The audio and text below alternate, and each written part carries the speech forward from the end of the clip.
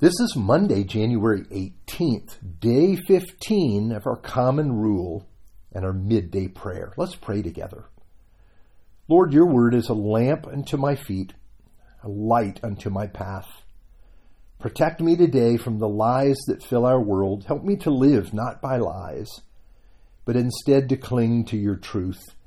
Guide me by your Holy Spirit that I might remember your word, and that your word would be my chief weapon against temptation and distraction.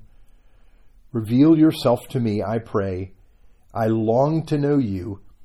In the name of Jesus, amen.